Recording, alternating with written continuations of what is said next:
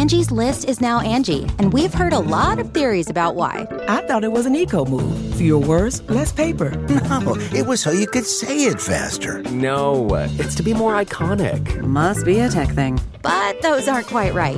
It's because now you can compare upfront prices, book a service instantly, and even get your project handled from start to finish. Sounds easy. It is, and it makes us so much more than just a list. Get started at Angie.com. That's ANGI, or download the app today.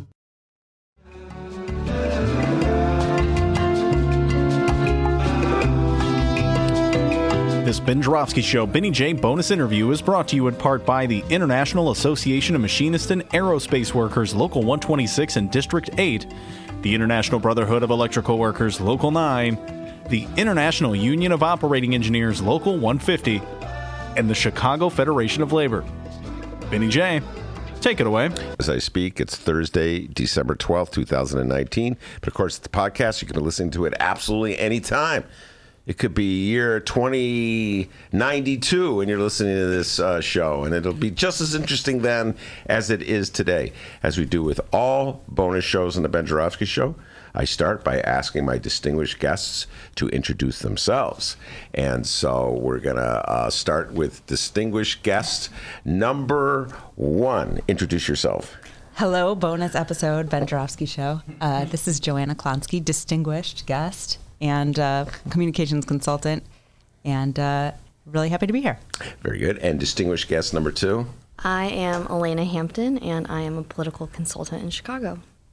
Very good. Thank you for both coming down to the show. Joanna Klonsky is a regular, or was a regular. We had like a brief pause. Joanna and I may have been on the opposite sides of the teacher strike, but that's over. That's past, Joanna. We're all on the same side, Ben. Yes, we're all on the same side this now. This is about Chicago, what's best for our city. That's correct. Okay, Barbara Mueller. Look at Dennis with the sound effect. No, he agrees with you. But anyway, Joanna is a regular on my show, has been ever since I've been on the radio talking about the creep reports, men behaving badly in positions of power, be it in politics, unions, Hollywood, et cetera, and so forth. And she's also a political consultant, so I'm probably going to drag a few of her thoughts out of her on impeachment and Hillary and Bernie and all those good things. And Alaina Hampton has been on my show in the past. She, of course, is a newsmaker in her own right because she had the guts, this is my words, Alaina, I'm allowed to say my words, she had the guts to take on Michael Madigan and his political machine. When she was sexually harassed by another political operative. And, why don't I let you tell your story, Alaina? Alaina was the subject. I got to say this, Joanna. Alaina is one of the few people that the Chicago Tribune editorial board and I agree on, okay? So usually I'm bashing the Chicago Tribune editorial board. I cannot believe the stupid things they write, but I must give them a shout out. That was a nice editorial they wrote about Alaina Hampton. So anyway, Alaina, tell your story, what happened and what led to your lawsuit, et cetera. So I worked for the Democratic Party of Illinois for about 5 years. I worked on and off out of the 13th Ward office, and my supervisor, who is the brother of Alderman Marty Quinn, his name is Kevin Quinn, he was harassing me for 5 months. I reported it after 5 months, and I ended up quitting, and then I reported it to Michael Madigan himself about 6 months after that. And that's when his attorney got involved, and I tried to handle it privately for a few months, and then ultimately decided I needed to hire attorneys for myself. And that led to me telling my story publicly last February 2018, and then filing a federal lawsuit March 2018. Mm-hmm. You were telling me before we went on air that you're basically a shy person, a reserved person. Has this been a particularly difficult thing for you to talk about publicly? To even come like on this show and speak in front of a microphone, is it difficult for you?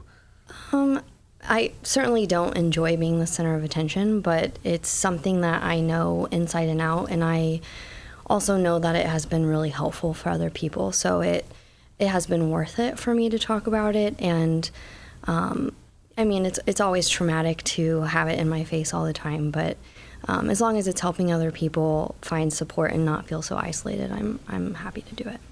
And so what was the end result? You filed a lawsuit against Madigan. Who else was in that? I filed the lawsuit against 4 political committees. It was the 13th Ward Democratic Organization, the Democratic Majority, the Democratic Party of Illinois, and Friends of Michael J. Madigan. And the reason it was between all of those committees is because they kind of move money between all of those committees, and we just had to make sure it was super tight. So they couldn't claim that, I was working for this one or that one. And yeah. And did it come to trial, or did you guys? We came to a resolution. It's been about 2 weeks. Has it been 2 weeks? Yeah, about that. Yeah, it's been about 2 weeks. The around Thanksgiving, and it was almost a 2-year-long lawsuit that was the center of my life for a very long time, and I'm grateful that it came to a resolution because I'm very ready to move forward with my life and put it behind me. 2 years. Has it been 2 years, Joanna? Good God. Yeah. Well, I mean, you filed suit in March 2018, yeah. Shortly after the Democratic primary that cycle. And my story became public in February of 2018. So it's been almost 2 years. It's been quite a while. Wow. And then the harassment started in November of 2016. So it's actually, this process has been 3 years and 3 months for me. And the harassment was in the form of emails, correct? Text messages. Emails. Was there any verbal harassment, phone calls, that kind of thing? He did call me a few times. I did not answer the phone calls, and I became so afraid to be around him that I just stopped coming to the office. And you asked him not to do it. Yes, multiple times. I, told him I'm not interested, and I was communicating with someone was helping coach me on how to respond to him, because obviously saying I wasn't interested wasn't enough. So I used stronger language. Like I told him to stop. I'm not interested. I want to focus on my work. And even with the strong language saying, stop, it still wasn't enough. He would still persistently ask me out. No, Joanna, why don't you back up a little bit and just talk about this kind of harassment in general? It seems as though what Alaina was going through strongly suggests that the person, in this case Quinn, felt that there would be no accountability whatsoever for his behavior. So he would persist with the harassment. She would text back, stop, and he would continue. That strongly suggests that in this pre-Me Too world, men were free to do whatever they wanted. They felt free to do whatever they wanted. Sure. I mean, it's hard to say what was going on inside of Kevin Quinn's head, or why he thought this was okay at any point. But certainly it seems clear that there was a culture around him that protected him and enabled him and other people to behave this way. That's very clear, and I think that's clear across the board. In that moment, in that big wave of the Me Too moment of everyone coming forward, one area where it became really clear that we have a serious problem is in political campaign life and government, but particularly because this is the seas we swim in, people like Alaina and I, in the Democratic Party, in the party that's supposed to be the party of women, the party that fights for equality, the party that fights for the oppressed and the underrepresented, where we had this. And there's a campaign, cliche that you campaign how you govern. Your campaign is a representation of what your government's going to look like. So if your campaign is a mess, your government's going to be a mess. If your campaign is broke and doing a bad job managing its money, you're probably not going to be a good fiscal manager of a jurisdiction. Well, if your campaign is full of men behaving inappropriately, that's a bad sign about what government looks like. And what we've seen is that has borne out in many cases. Is there something in particular about a political campaign that encourages this kind of behavior? I'll let you speak to that. I would say there's just not a lot of avenues for people to report harassment to report any type of abuse to. It's essentially like running a startup business very quickly. Like, just it's sometimes a 4-month process, and there may not be a boss to go to say, hey, I'm being harassed. And, people often don't know what to do. And actually, since my story became public, within the Democratic Party, they've actually put some of these steps in place so people have someone to report to. Because one of my issues is that I didn't have anyone to report to except my harasser's brother, which is actually why I waited so long to report, because I was afraid to tell his brother that I was being harassed. Just so people can follow us along, the harasser is named Kevin Quinn, and the brother in question was a gentleman named Marty Quinn, who is also the alderman of the 13th Ward in the city of Chicago, and was a chief political. I don't know if he still is. I haven't followed these things. I had this moment of awakening. Alaina knows that she's laughing at me already. Where I think Alaina may have been with me when the light went on, and I did not know that Marty Quinn. Oh God, this is an embarrassing moment of confession here on the Ben Joravsky Show. I met Alaina just by happenstance, having nothing to do with this, years before this went down. And that's where I learned that Marty Quinn was this big-time political operative running campaigns. I'm like, that guy from the 13th Ward who never says anything, who just votes whichever way the mayor tells him to vote, that rubber stamp for the 13th Ward is a big-time political. And Alaina was like, where have you been? Actually, she didn't say it that way. Get it together, Ben. So anyway, I immediately wrote an article about it. I didn't know this.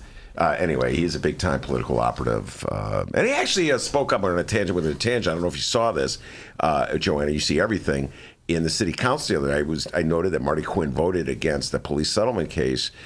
He went against the mayor. I almost passed out when I read it. Marty, you're really standing up there in the vote. Well, to Marty Quinn aside, big picture, I mean, I think Alaina's point is really important, which is that these campaigns are sometimes like the Wild West. Like, there's no, and the culture is sometimes very like machista.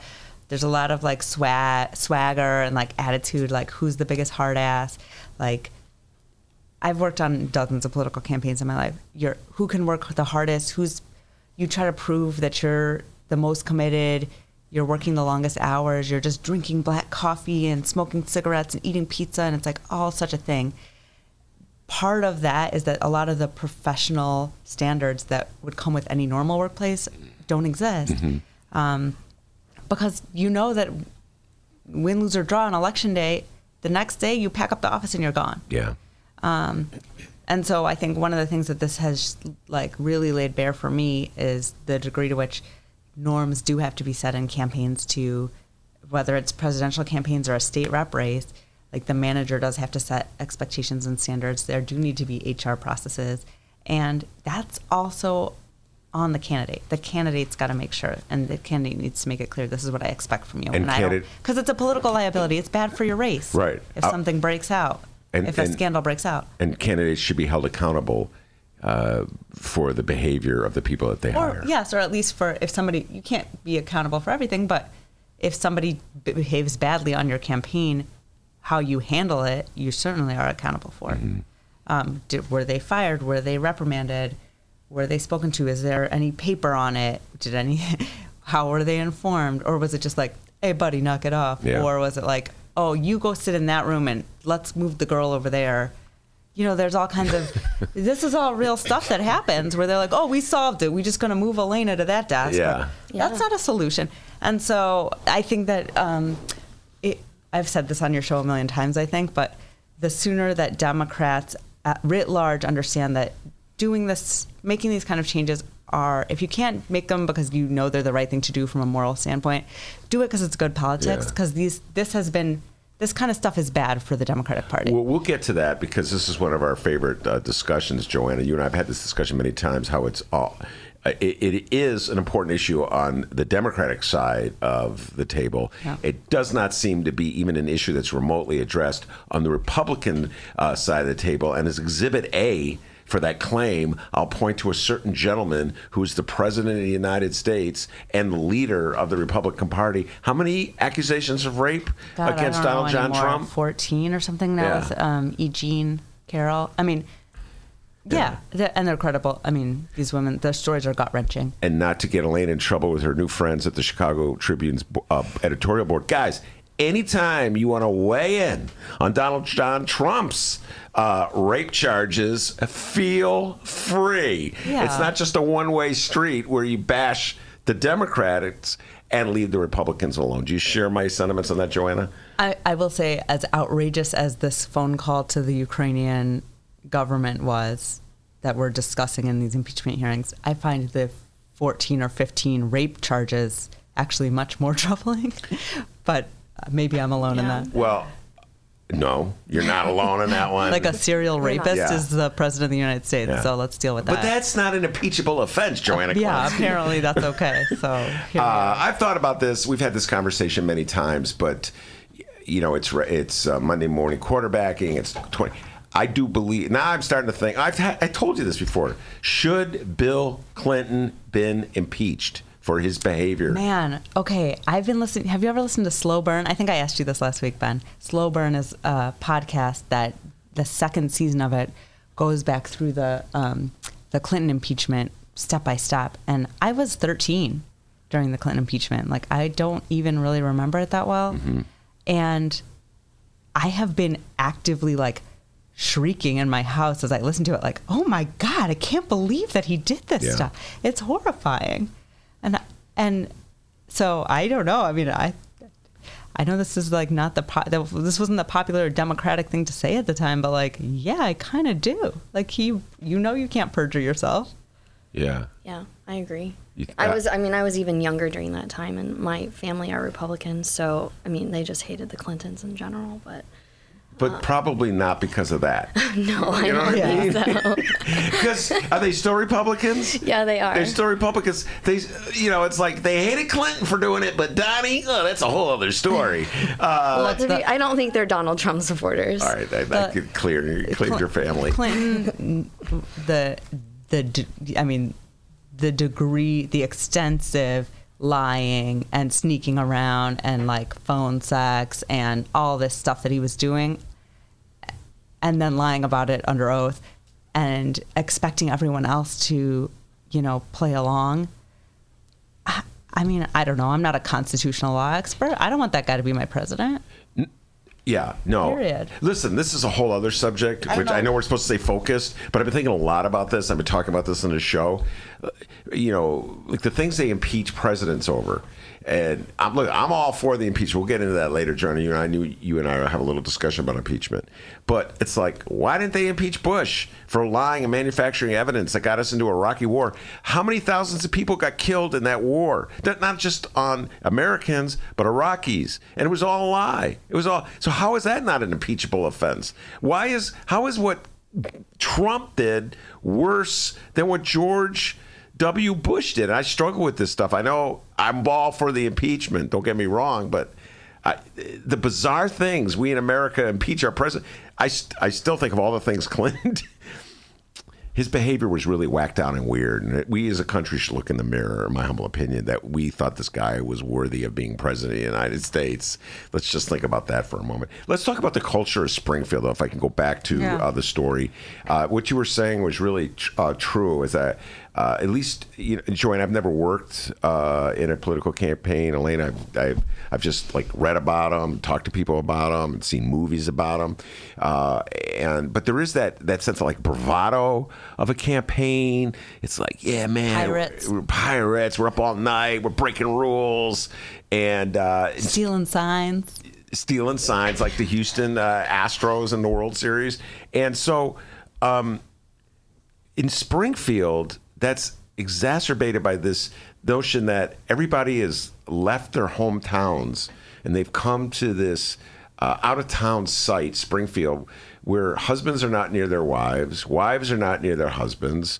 They're on the road for, I don't know, what's the session? January to May. And then there's a couple days in October, November, right? Yeah. So it's hey, what happens in Springfield stays in Springfield.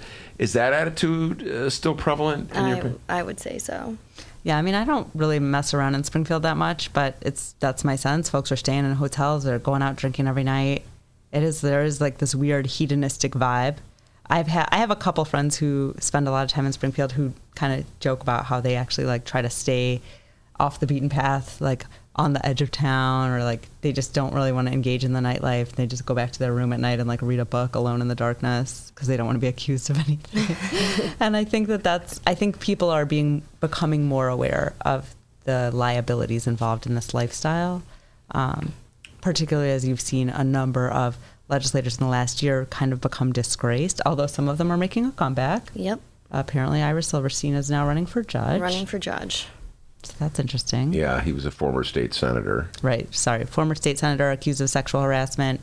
Ends up, did he lose his race? Is that what happened? Yeah, he lost his race to now Senator Ram Villavalam. Did I get that right? Yes. Yes. It's all kind of a blur the last couple of years. Who's been a guest on this very show, sitting where Alaina's sitting right now. Yeah, so you've got, I think you'll see some of these folks trying to rehabilitate themselves and come back.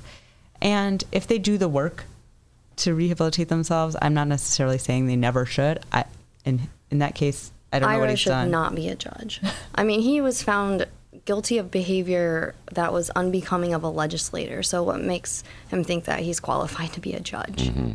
I mean, as someone who's just gone through a lawsuit, I have so much respect for judges and them being fair and very qualified people. So it's a little alarming that he's running for judge right now. Well, now, in addition to your lawsuit, there was a couple of other high-profile cases coming out of Springfield, accusations of sexual harassment. And so I think there were 3. Do I have it right, Joanna? I'm doing this off the top of my head. Alaina being one. There were 2 others, I want to say. Well, certainly there was Sherry Garrett, who's the woman who came forward about Tim Mapes, the executive director of the Democratic Party of Illinois. And he was also the chief of staff for Speaker Madigan. Mm-hmm. Sherry Garrett was a woman who, I think we've talked about it on your show before, but she came forward in June 2018 and told, some really horrifying details of the abuse that she endured working for him and that other people endured. The press conference she had was at 10 or 11 in the morning. By 3:30, they announced that he was gone. He'd been 86th. And so, I think that we did see some of these guys get removed from the workspace. But the damage done the harm done takes a long time to really repair. Firing someone sometimes doesn't nail it. Mm-hmm. And so I think that's one of the conversations that now this Me Too, sort of groundswell is dying back down. Although there's a lot of things are still happening every day. It's not the top of mind. This impeachment thing is going on and there's other big stories happening that have captured the national imagination. But I think I want to make sure that we're still thinking about, okay, what's the next step of this? It's not enough to, okay, that guy's fired, problem solved. Sexual harassment is no longer a problem in our workplace. Mm-hmm. What are the root causes? How did the culture sort of mutate around that bad actor or the multiple bad actors, and how do we start to undo that? We need to keep having those conversations, and I worry that we're not having them enough. As a result of the lawsuit, are there now seminars that the Democratic Party gives to legislators telling what's appropriate behavior, what's inappropriate behavior? Do you guys know that? Yeah, I think there's training that they all have to go through. Training. I don't think it's a game changer, but I'm glad they're doing training. They have an HR department now. So that's nice. Who has an HR department? The House Democrats. I would assume the Republicans. They didn't used to. So one of the things Sherry Garrett said when she came forward is same like Alaina. She was like, "Who do I report this to? We don't have an HR shop." There's an education issue, I think. People aren't educated on where they should go or what they should do. And I've talked about this a lot before, but, 30 people knew that Kevin Quinn was harassing me for months, including 2 elected officials. And no one knew what to do.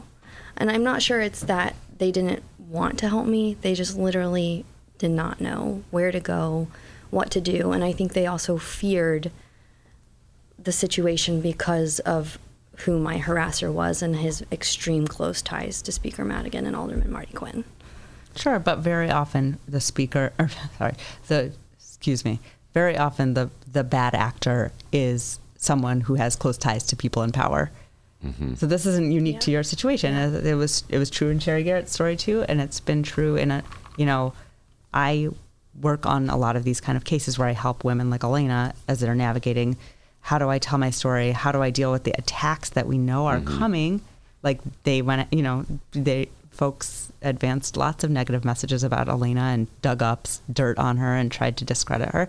And that's very common. And so I just think the fact that he was connected to powerful people and that therefore people weren't sure how to handle it I've seen that happen again and again in these cases. So there's some trend lines that we start to see emerge when you look at the cases on the whole over time, and I think there's more work to do. But I'm really excited for Alaina that she finally gets to settle this thing and move on and go on a trip. Yeah. Can we talk about that? On a trip.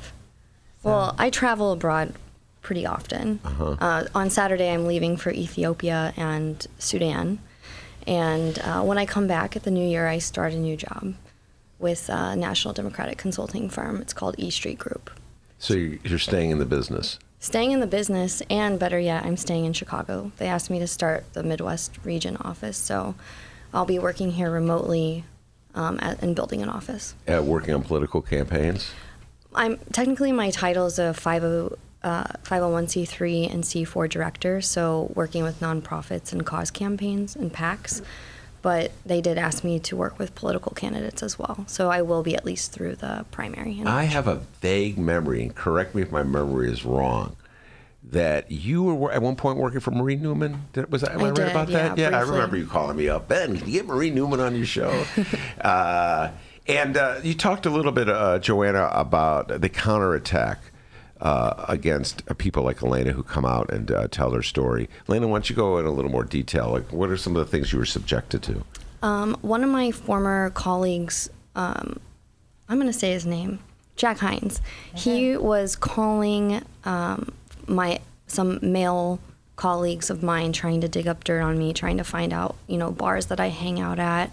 I work at a bar, so he knew that, and he basically wanted to find people that would be willing to say that I act inappropriate around men, or was finding a way to make me seem like a seductress, essentially, or if I had any inappropriate text messages with these men.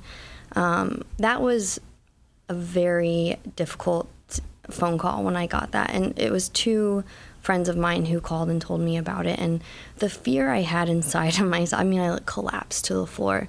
I think there's so much about this experience that I've gone through that people don't know or understand or realize because they just read it in the news, and they sometimes don't remember how personal and how scary and frightening it was for me. Other things, just whisper campaigns, other political consultants coming to me saying, well, we heard that, or, so-and-so is saying that you joked about blackmailing the speaker. And, when people would approach me about those things, I would say, okay, well, can that legislator come and tell my attorney? And they would say, no, they don't want to get involved. I'm like, you know what? Why would you even tell me about it if you're not willing, or that legislator's not willing to actually contact my lawyer about it? Because, that just makes them complicit, right? They're just telling me, and that doesn't do anything except hurt my feelings and scare me. And I just don't understand the point. And it's been really disappointing to see how the legislators in Illinois have acted through all of this. Talk about that a little more. I think Kelly Cassidy is really the only one who has gone to bat for me. Casey. I'm a big fan of hers, and we're friends. But, specifically the Democratic Women's Caucus, which I'm very outspoken about, they've been extremely disappointing. When I called to meet with them last year, shortly after my story broke, I explicitly told them I don't want any former Madigan staffers or current staffers in the meeting. And when I arrived to Springfield, two of my former colleagues were sitting in the room. And I thought that was it was really insensitive. I obviously was suing these, their boss or their former boss. And we all know how that organization works. It's based on loyalty. Once you leave, that doesn't mean that you're just not part of the organization anymore. Those people were in that room for a reason. And, I think a lot of those legislators should look at themselves in the mirror. This is going to be on their conscience for the rest of their lives. Like, how they've handled this situation has been really disappointing. And, I'm used to it, but people look to me for strength, and they look at my situation to see if maybe they're willing to go report something.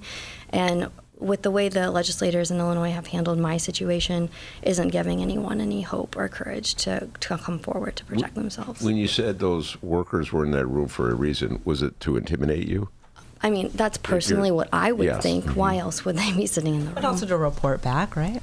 I mean, Probably texting Probably a combo. at that moment. Yeah. Did you ask them to leave? I pulled several legislators into the hallway, and of course there was a lot of media in the hallway.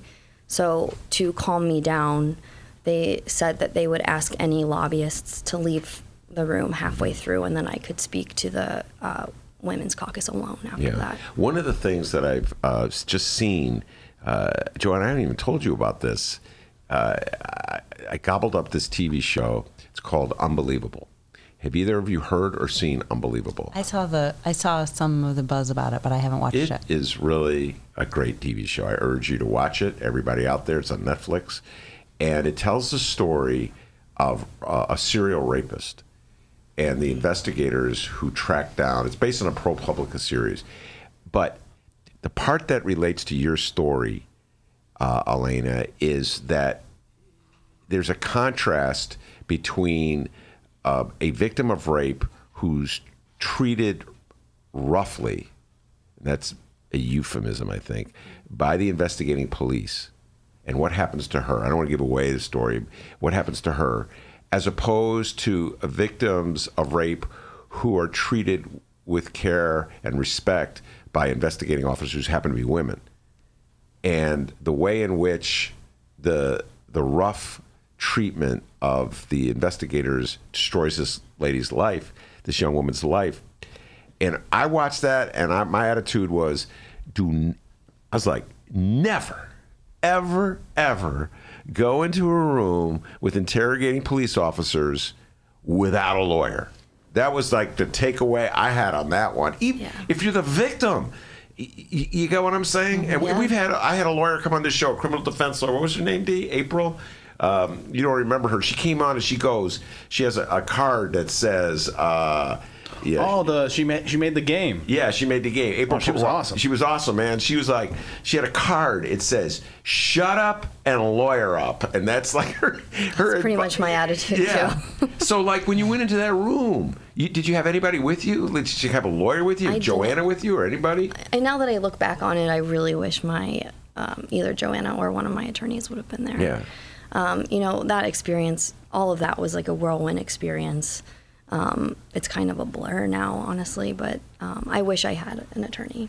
There's one other thing that you didn't mention in all this that, we don't talk about enough, which is that I think it was your first court date, right before court, they put out to the media a 14-page opposition research book about Alaina. Yeah, Kevin Quinn released a 14-page document about me. It was incredible. I think it was labeled The Truth. Yeah, I still have it. I could probably dig it up. It was incredible. This is the kind of stuff that you would think people would be too ashamed to do overtly, that maybe they'd leak it or like surreptitiously drop it off by a newspaper and not leave any fingerprints on it. This guy just emailed it out to the reporters. Wow. So when that happened, it became clear, okay, none of the mores about this, everything's out the window. The gloves are off towards her, and we've just got to keep telling the truth because that's the only way we're going to get through it. They put information that they thought would be embarrassing to Alaina, and we were like, you know what? That ain't embarrassing. You're not going to shame this person. And so again and again, this sort of stuff would happen over the course of this process that was, I think, revealing more broadly. It's not just about Alaina's case. It's about the chilling effect. What's the real goal? Is the goal really to scare Alaina? Because she's already kind of proven that you're not going to scare her. Mm-hmm. Or is it to stop more women from coming, or more victims from coming forward? Is it to send a message to anybody else who's watching to make sure that they're like, now, see, Alaina's opposition research book wasn't that bad. It didn't really discredit her. But what about you? What's in your opposition research? By the way, did the reporter? I missed this. I can't remember this. Did the reporter? It was a while ago. But did they report on it on the opposition book? Yeah, in a way that was favorable to us because we did a good job handling it. Joanna Klonsky, it was like a manifesto. It was like a manifesto. Yeah, it did. It wasn't a good idea to try to discredit Alaina, but it was a good idea if you were not really talking to Alaina, but you were trying to scare off everybody else. Yeah. I think it may have been effective. We'll never know who saw that and decided, you know what, I can't come forward. No, I know this happens all the time in Chicago politics, where you get the off the records. This one's drunk. This one, this, that, and the other thing. You know, people try to diminish the validity of what somebody is saying by trashing their character. Okay, that's like 101 of Chicago politics. It happens all the time. But that's pretty bold that they would research opposition. That's bold, but I've seen worse. I have had other cases where, I have a case in New Jersey where my client was raped on a political campaign, and where information about the DNA taken from her underwear was leaked to try to make her look like a liar. I mean, that is extremely disgusting tactics. She was telling the truth. Everyone knows she's telling the truth. It didn't actually discredit her. It just made them look bad. But again, it was a message to anybody else. This guy, in her case, there's multiple other women who then came forward and said, you know what, he raped me too. He sexually assaulted me too. And so there's always other messages, and you've got to kind of read between the lines to catch those. Yeah. I'm not gonna defend the women legislators in that room, but I'm going to try to explain and put them in the context, get your reaction, Alaina and Joanna. And when I was listening to you tell that story about how some of the Democratic women in Springfield did not stand with you, I flash back to the Clinton days when all these stories were emerging about President Clinton, Bill Clinton, and what a pig he was. And the attitude of so many Democrats, and I stand accused, and so many Democrats I know, was that F those Republicans. This is just their way of bringing down Clinton. It's a very Trumpian view, by the way. And we should not let them destroy our president and destroy our Democratic agenda with these relatively frivolous matters that are not worthy of public discourse anyway. It's between Hillary and her man. I've heard, how many times did I hear that one back in the 90s? And so I'll fast forward to 2017, 2018, whenever you went public with your case. I'm sure there were a lot of Democrats who thought, well, this is just aiding and abetting the Republicans who are going to bring down Michael Joseph Madigan as House Speaker and abetting Bruce Rauner as governor. And so we don't want to join with it. We just want to pretend that it's not happening or look the other way. Do you think my analysis is spot on, or do you disagree? Yeah, there were actually rumors that I was being paid by Blair Hull. Do you remember who Blair Hull is? Yeah. I may be the only one in this room who even knows who Blair Hull is. Yeah, he's that was a rumor. Yeah, I forgot about that. Right? Yeah, I had no idea who he was. I grew up downstate, so sometimes I don't know everything about politics here. But I heard this rumor about myself, and like there was no way that I could just be doing this because it's the right thing. Someone had to be pulling the puppet strings, and I'm not a puppet. Okay, I just am very passionate about protecting people from sexual misconduct, and I knew I was being wronged, and there's no one that could have come in and said, hey, I'll pay you X amount of money to do this. That's not the type of person I am. But also, it's been terrible for you. Like, why would you want to go through this if you didn't have to? Right. I could not imagine. How much could they possibly pay you to make it worth it? The whole thing where people are like, oh, she does stuff for money or she's doing it for fame. I could not imagine anyone going through this for money or fame. First of all, why would you want to be famous for being part of a sexual harassment lawsuit? I mean, that's like the worst type of fame you could ever have. Well, I don't know about that, but yeah, it's pretty bad. Yeah. It's not great. It's not great. what you want your career to. It's not what you want to be known for. She's yes, yeah. yes, right. So and the lawsuit settled, and people have asked me about the money, and when I say, and this is also me as a person, money is not going to give me those years of my life back. I value time over money. And, you know, those 3 years of my life were completely consumed with sexual harassment and lawsuits, battling people that I used to really deeply care about. Yeah. No, it's funny you should mention the money thing, because every story I read about you in the settlement talked about how the fact your lawyers made more money than you did. Every single story. Well, the lawyer made this amount, and Alaina got this amount. It was almost like the reporter were going, if I were running the show, I'd have got more money. And your reaction has always been the same. Every quote I've read anyway, that it wasn't about the money, and your lawyer did a good job. So yeah, I mean, my lawyers, they were my backbone along with Joanna. I mean, they were working for 2 years on my case, unpaid. Time's Up did help pay for some legal fees. I think around $70,000, right? Mm-hmm. And part of that settlement had to pay them back those fees. Oh, so they didn't spell that out. That was money. Yeah, they fronted some of the funding, yeah. And then which was a blessing. We needed that to move forward. I want to really lift up Alaina's attorneys too, because correct me if I'm wrong, but didn't you go to a whole bunch of law firms who turned you away? So many law firms that said, you know, I have a city contract, or I have a state contract, or I'm not willing to get involved. And you have to remember, I had a lot of evidence. I mean, I had proof that I was being sexually harassed, and still people were just galore. Like, no. Yeah. So these guys were willing to take the case, and they were willing to do it in a way where they didn't, you know, they sacrificed a lot. They worked really hard. They were willing to put their name on the line. Yeah. And they did it because they believed it was the right thing to do, and they believed in Alaina. Yeah. And so, yes, they should get paid for their work. Yeah, absolutely. Listen, man, there's like two types of lawyers in the city of Chicago, in my humble opinion, when it comes to these things. One are the go-along types. And there's a lot to get for going along. Mm-hmm. And that's most lawyers in this town. They're like, hey, man, I cut a deal. I could do that, you know, making money. Then you find, like, for like 10 of those, there's the one lawyer who's willing to take on a Daley, who's willing to take on a Rahm, who's willing to take on a Michael Joseph Madigan. And those are the lawyers you got to hire in a case like, you want like a junkyard dog, you know what I'm saying?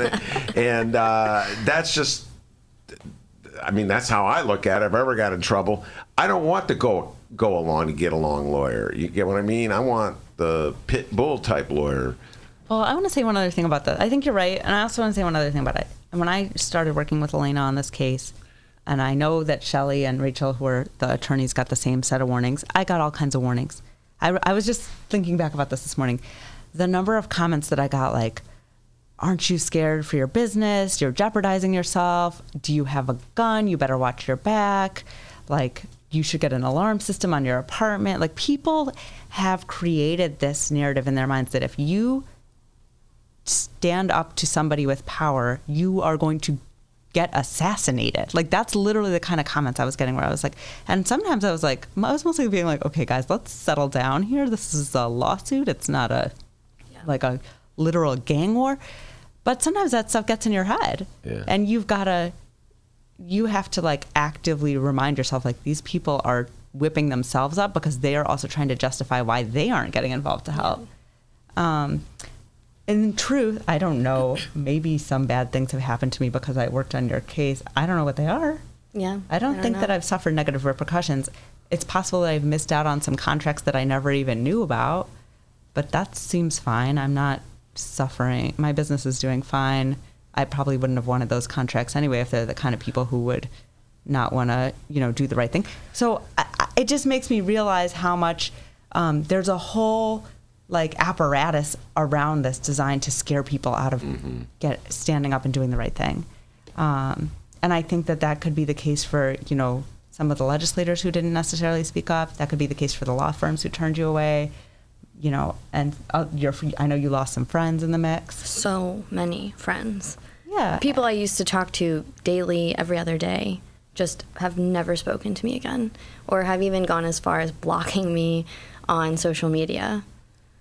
It's scared. It's been crazy. They're scared to lose their track that they're on, and they believe that it's like some of them believe that it's like actually dangerous, like physically dangerous. Yeah. Which I'm like, where is this coming from? I don't know where that comes from. I don't know. I find that really, that sucks. I mean, one of the clients Joanna and I were both working with at the time when my lawsuit was about to happen is Commissioner Bridget Degnan. She was a challenger at the time.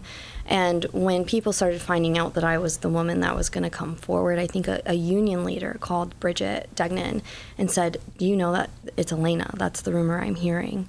And like, how are you going to let her do that? Are you okay with this? Like, how are you, like, this is going to impact your campaign. People are going to look at you differently." And Bridget was like, I'm not going to tell Alaina what to do. I support her. And, this is something that happened to her. And, I want her to see it through if that's what she needs for closure. And even, a year later, Bridget would still tell me, yeah, people come up and ask me all the time how I'm still like so close with you and aren't I afraid to be associated with Alaina? By the way, and she was victorious in her campaign. Oh yeah. Yeah. I remember she came on my show, and I think Alaina was the one who called me. Bridget was a stand-up. we talked about the elected officials who didn't do the right thing. Some of them did, and Bridget is a good Commissioner Degnan, good example of an elected who wasn't afraid to speak up and be supportive and didn't hide or cower. And she hasn't suffered consequences from that. She's doing her thing over there. I would argue that you're Exhibit A, Joanna Klonsky, someone who has not suffered. Not that I know of. Yeah. Right. Another one is a client at the time was State Representative Curtis Tarver, who, I chose to remove myself from his campaign because I was nervous that he would face retribution, but the whole time he said, it's not necessary. I want you to be part of it. Well, here's the bizarre thing about it, and I'll address this to you, Joanna. While this was happening behind the scenes, the public statements coming from the Democratic organization, was we honor Alaina, we respect Alaina, we take seriously her accusations. Mapes gets fired over the other situation. Louis Lang steps down as state rep when he got called. I forgot, that was the other one I forgot. Mm-hmm. And so the Democrats are saying all the right things, but behind the scenes, they're trashing. It's like, there's been a lot of that. And it's not specific to Alaina's case. I think we've seen that over and over again everywhere in these cases where there's hypocrisy abounds. And it's true in the Democratic Party. It's true in the progressive movement. We've seen it in some of our most progressive organizations and institutions in the progressive movement where there's a public message about standing with the oppressed and lifting up women and making sure that we're always fighting for working people, and then we find out about some of these things, these sort of unseemly undercurrents and the ways in which they're covered up. And so I think those of us for whom that is not palatable have to keep being willing to say it out loud. That's the only way it gets addressed. And I just popped into my head, I haven't had this conversation with you in a while, and I have to get your updated thoughts on this. Along these points, Alaina, you should know this, Joanna and I, we had regular appearances on my old radio show. Where was that station again, D? I always forget. WCPT 820. They fired you. All right, that one, yeah. And anyway, I always forget that. It's good to be reminded every now and then. R.I.P. Yeah, but so we would have these discussions. There's a creep report, and we would at least once a month. Yeah. And Al Franken was one of our first creeps, and he stepped down after the pictures showed up of him. Joanna's remembering the pictures. Gross. And now Al Franken is reversing himself and saying he wishes he hadn't stepped down. He's trying to rehabilitate himself by digging in instead of trying to rehabilitate himself by saying, here's the ways in which I've wronged you. Here's what I'm doing to make sure I never do it again. I'm so sorry. Here are the good works I'm doing to try to make it right. He's just like, I never did anything wrong. This has all been a hoax. I never should have stepped down from my seat. And and that's it. For those just listening, I flipped the world the bird. She found her inner Rama manual. Yeah, that's the wrong way to go about rehabilitating your image, by the way. Pro Just tip. take accountability. I mean, take responsibility for what you've done. People respect that so much more than constantly saying, no, I didn't do it.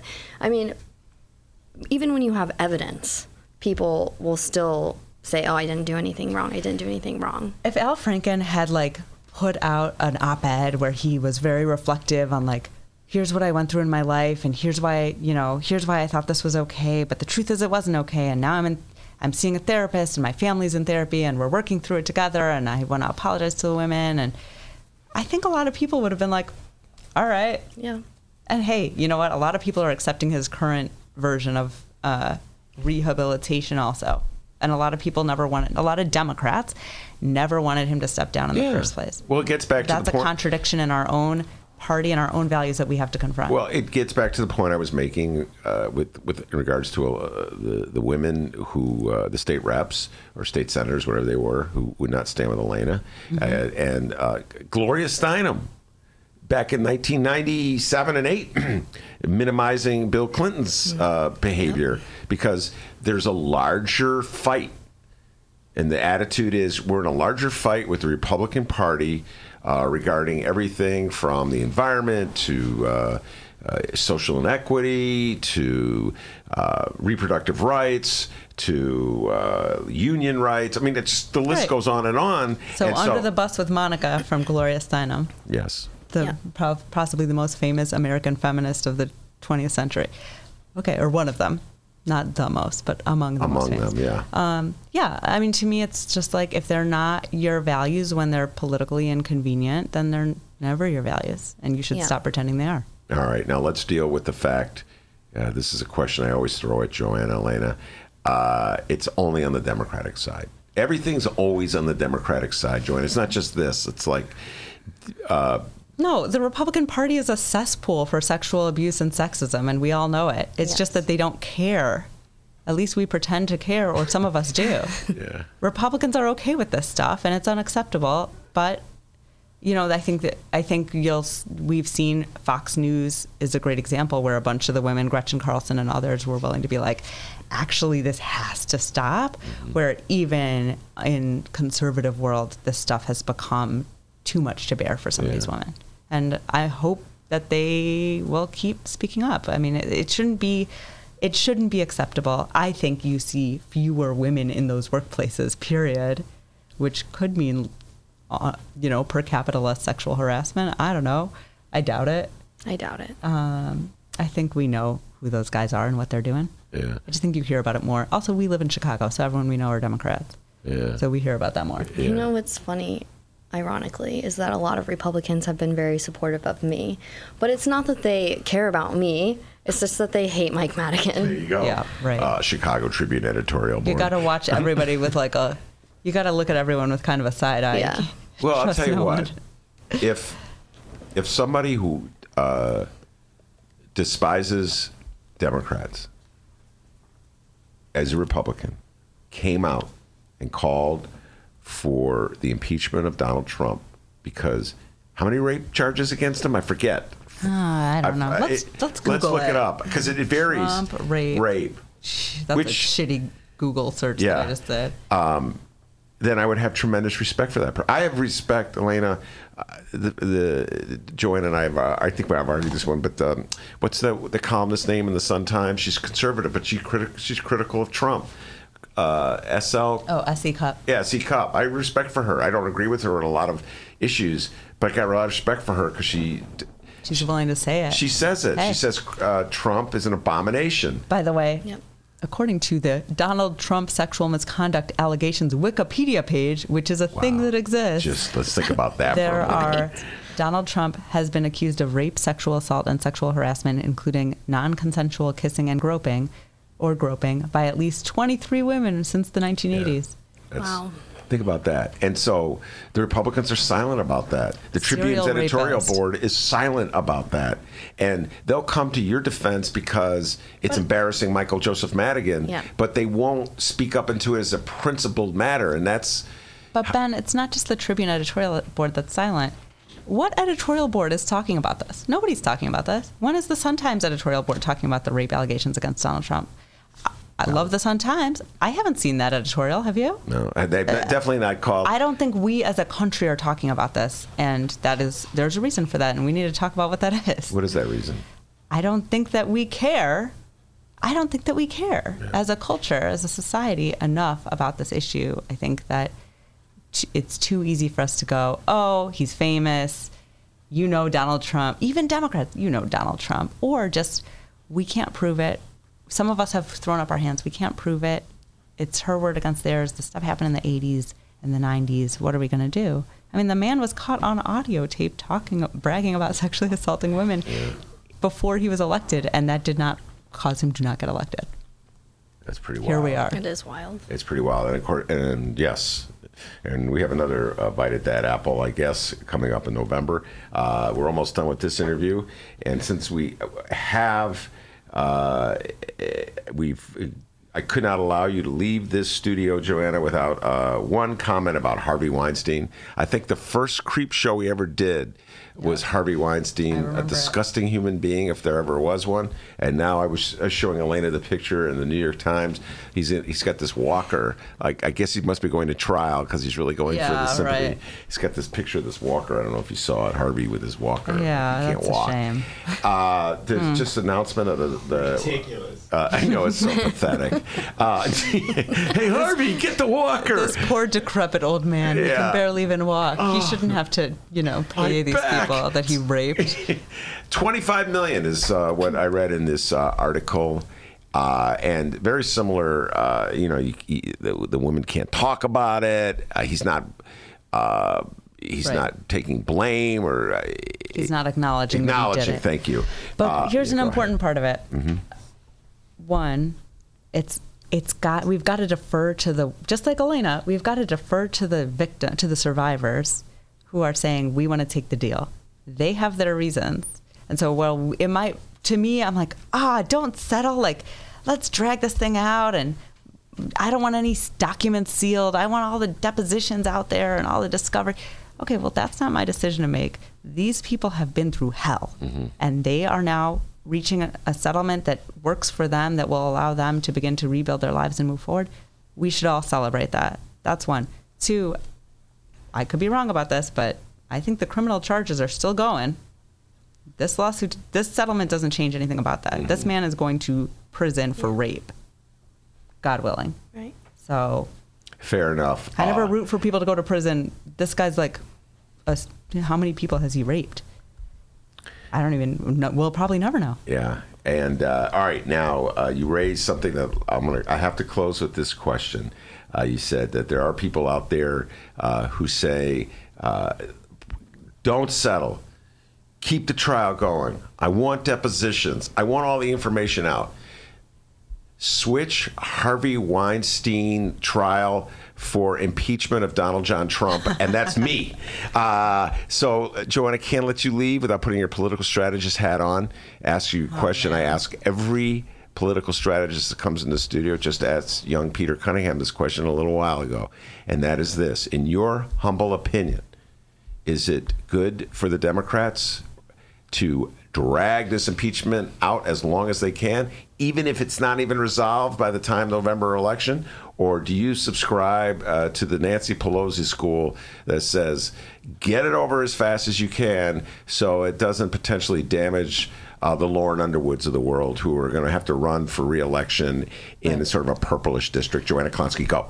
On this one, I tend to agree with Nancy. I think that the appearance that it's being dragged out in order to impact the outcome of the election harms the narrative for Democrats, and I don't think that's useful. I was actually relieved when they first came out with this plan and said, we're going to try to get it wrapped up by the end of the year. I was like, okay, well, that's good at least. I think we kind of know what the facts are, too. This isn't a thing where if we drag it out longer, more information will come out. We know what it is. Everybody's singing on him now. There's a recording, there's a transcript. We all know what it says. And so now we're going to have to decide how we move forward. But I think this is the right, I think get it over with. Mm-hmm. And we also know that, we don't control the Senate. So. Yeah, we definitely don't control. Oh, he's going to get acquitted. We all know that. Yeah, so okay. What are we dragging it out for? To embarrass, to humiliate, I think to inflame. Impossible. He's unembarrassable. Yeah. What does he care? No, the potential is that voters would be embarrassed to vote for him. Okay. Whatever they would react to is out there. It's out there. It's going to be on every ad. It's going to be messaged about consistently throughout the cycle. But it's not going to win us this election unless we're also advancing what we're about. And Alaina Hampton, this is why Joanna Klonsky is a professional political strategist, as is Peter Cunningham, who was my earlier guest. What did he say? Did he say the same thing? He was with you 100%. Me and Peter me, the guy with the microphone, drag it out. Yeah, no, you and Peter were eye to eye on this one. Okay, that's interesting. Yeah, you guys were eye to eye in this one, and someday I'll bring you on the show with Professor David Ferris from Roosevelt University, who's wrote a book about how Democrats should fight more like Republicans, and he's the one who advocates this. But we'll save that for another. It would be fun to have you on the show with Ferris anyway. I think that would be a very interesting show.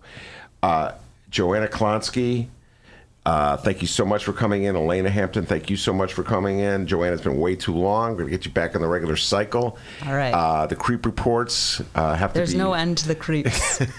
And Alaina, you're more than welcome to join the party as well. This was sort of your debut performance. Yeah. I didn't ask you any political questions, but that's next. All right, get All right, ready. next time.